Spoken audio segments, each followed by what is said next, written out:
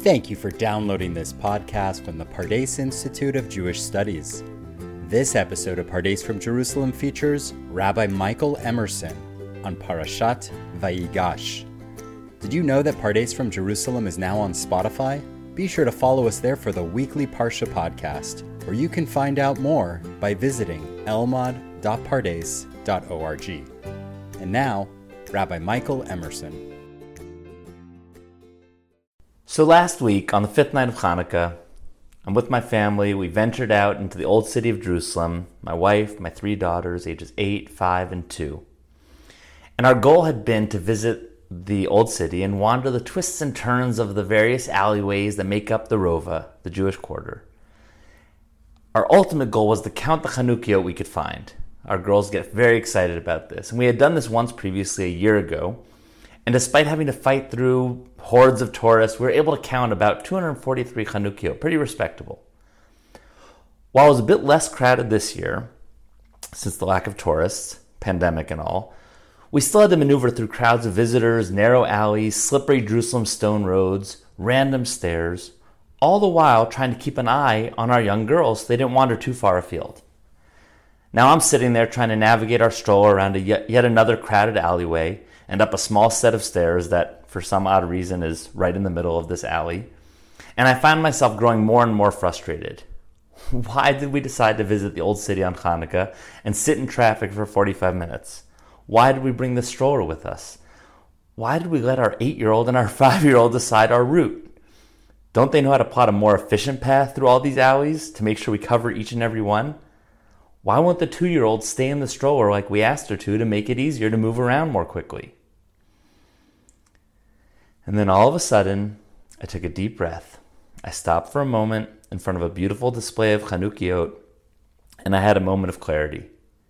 Here I was in one of the most majestic, significant, and sacred locations to the Jewish people, with my wife and my 3 daughters, who, just a year and a half before, we had made Aliyah, and now we were creating new moments in our relationship with Eretz Yisrael, and spending time together on this quest to illuminate our Hanukkah and feel the excitement and power of participating in this communal mitzvah together with thousands of other families. How lucky was I? And with that, suddenly the frustrations began to just melt away, and I saw our experience that night in a new light. That night was about letting even my 2-year-old wander a bit and get caught up in the joy and thrill of finding a new secret area to explore, and our girls shattering their old record with over 520 Chanukiot counted, and ultimately of seeing the beauty of the candlelight in the streets of the city where the holiday was first established. Now, why am I sharing this anecdote with you today? This is not the first time that I've had moments that at first glance seem frustrating or ill-conceived, and then with some amount of internal mental shifting, I was able to come to a new conclusion and realize that I actually had the freedom to choose my attitude and my reaction and the way that I would handle a given situation. This is a psychological technique from cognitive behavioral therapy known as reframing, in which the same situation viewed through a new lens can actually be seen differently and appreciated in a totally new way. When I study Parshat Vayigash, there are a lot of moments that are particularly ripe for analysis and discussion.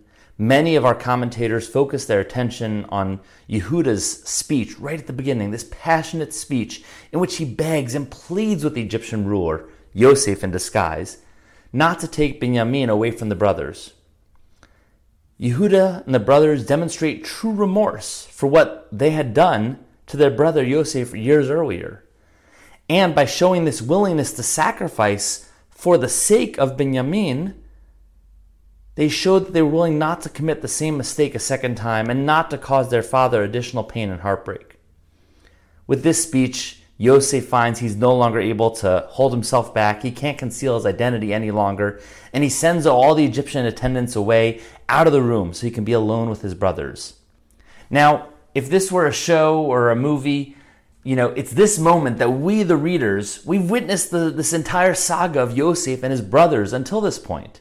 Now, we expect Yosef is going to reveal his identity and unleash this rage on his brothers, the pent-up frustrations and anger of all these years spent exiled from his family and his homeland due to his brother's vengeful act against him as a youth. This is his time for revenge. We're almost rooting for it in some way. We almost want Yosef to reveal himself and shame his brothers for their actions and point out their hypocrisy that they're now displaying in this attempt to protect Binyamin, and suddenly their care and respect for their father's feelings and his potential pain. Where was that care and compassion years ago when Yosef's life hung in the balance? Yosef would have every right in this moment to deliver a scathing rebuke of his brothers. And yet Yosef chooses a different path.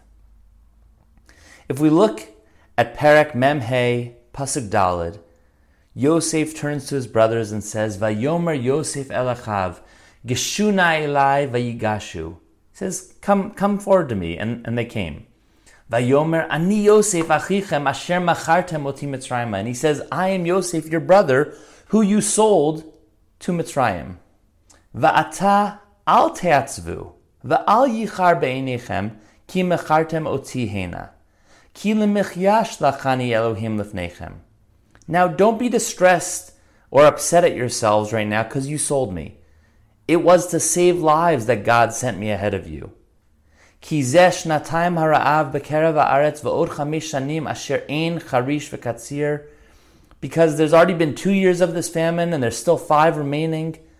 Vayishlacheni Elohim lefnechem lasum lachem she'erit ba'aretz ulahachayot lachem lefleita gdola. And God sent me ahead of you to ensure your survival in the world and to save your lives in an extraordinary deliverance.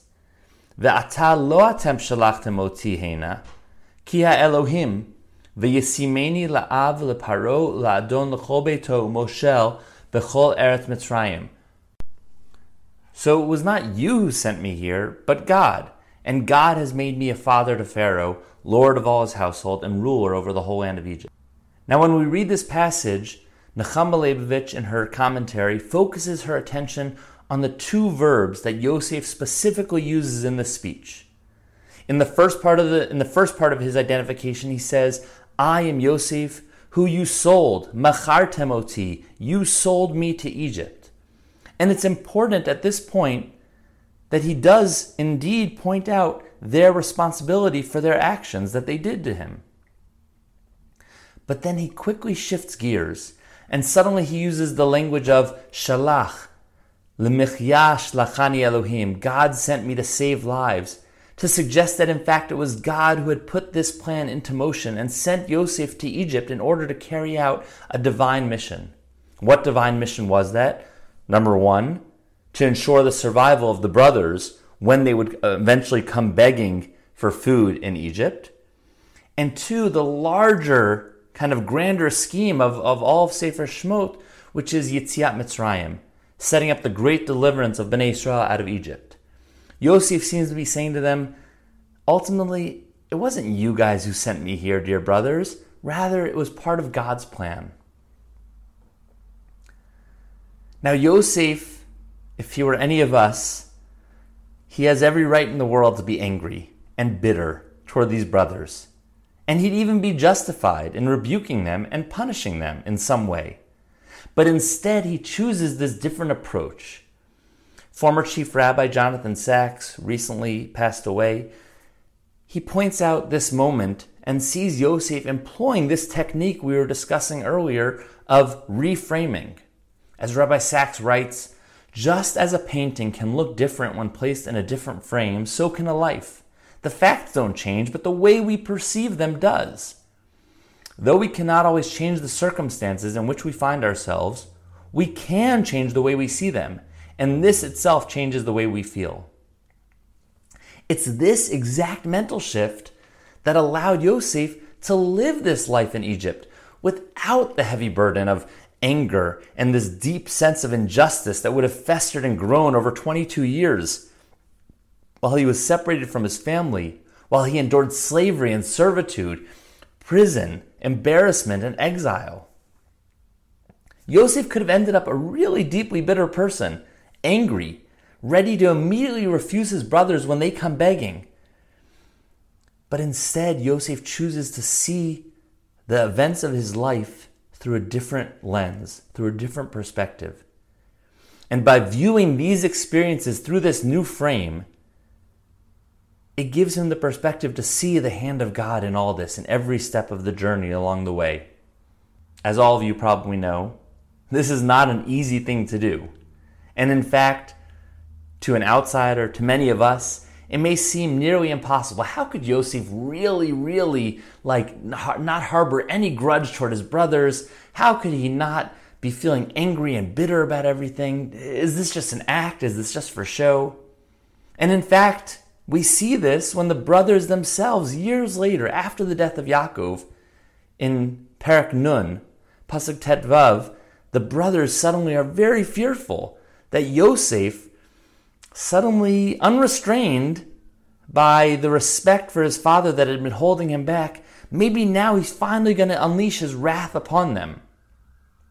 They fear that now he'll finally take his revenge, and so they beg him in the name of their dead father to forgive them once again. They say to him, Vayiru ache Yosef ki met avihem vayomru Lu yistimenu Yosef v'hashev yashiv lanu et kol ha'ra'ah asher gamalnu oto. When Yosef's brothers saw that their father was dead, they said, "What if Yosef still bears a grudge against us and pays us back for all the wrong that we did him?" So they send a message to Yosef, and they describe to him the message that their father left before he died, saying, "Please forgive them. Please forgive the brothers for the way they treated you." Now Yosef looks at them, and Yosef's kind of shocked. But the brothers, from their perspective, they suspected that Yosef's reframing was superficial. He was merely restraining himself out of respect for his father, but that once Yaakov had died, Yosef's true feelings would burst forth. Yosef, though, says to them, Vatem chashavtem alai ra'ah. Yes, you did intend me harm. But Elohim chashava letova leman asa kayom hazeh lachayot amrav. But God intended it for good, so as to bring about this present result, the survival of many people. Va'ata al tira'u. Anochi achalkel etchem v'etapchem v'yanachem otam v'yedaber al libam. And so fear not, I will sustain you and your children. Thus he reassured them, speaking kindly to them. Yosef seems to be saying to them, guys, I wasn't lying. I'm telling the truth. I promise this is how I feel. I don't blame you. God had a larger plan for me. And we're immediately reminded of those early dreams of Yosef when he talked about this grand mission for himself and the way that eventually things would turn around for him. He sees this larger plan for himself, and the God's hand is in every step of the way. And it's this reframing that I think allowed Yosef to experience his life in Egypt in a totally new way, and to come to his brothers when they finally came to him to reveal himself and say, hey, I'm ready to start over with you guys. You actually, yes, you know what you did, but ultimately God had a larger purpose here. And that's the reason we're here today, to ensure the eventual Yetziat Mitzrayim, to ensure the eventual delivery of our people out of Mitzrayim one day in the future. Now granted, most of us are not going to experience an injustice of the same level of magnitude as Yosef and what he experienced at the hand of his brothers. I'm not going to equate my experience in the Old City last week with Yosef's years of exile and servitude. With that said, however, I do believe that this technique of reframing has a place in our daily lives. This year alone, the pandemic has brought about all kinds of tragedy and suffering, all kinds of changes to our plans and new challenges in our lives. And yet, even with that, despite these challenges, there have been some bright spots as well. During these challenging months, many of us have embraced, new hobbies, new skills. Any bread bakers out there? Reconnected with family and friends over FaceTime and Zoom, and learn to appreciate the outdoor world anew. Here at Pardes, this year has accelerated and expanded our online learning opportunities and brought about all kinds of brand new programs and ideas. Our Pardes summer program had our largest audience ever, with people joining from all over the world, and we now have weekly classes that are watched by hundreds of people. Our students in person here in Jerusalem have found new ways to support each other and form communal bonds both in person and online. Yes, there will always be forces and events that are outside of our control, and we may feel frustrated or even angry about the way they're playing out. But we still have the freedom to choose how to view these situations and what to focus on.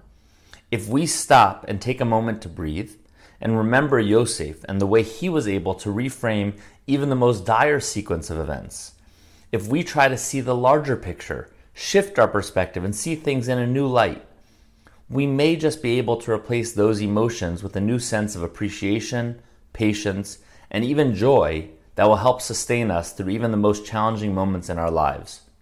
I hope you have a wonderful week, and thanks for listening. Shavua Tov. Thank you again for downloading this podcast, a production of the Pardes Institute of Jewish Studies. If you liked what you just heard, please give us a 5-star review wherever you download your podcasts today. You can also subscribe to any of our other podcast channels by visiting us on Spotify or online at elmad.pardes.org. Tune in next week to listen to Rav Mike Feuer as he discusses Parashat Vayechi. Thanks for listening.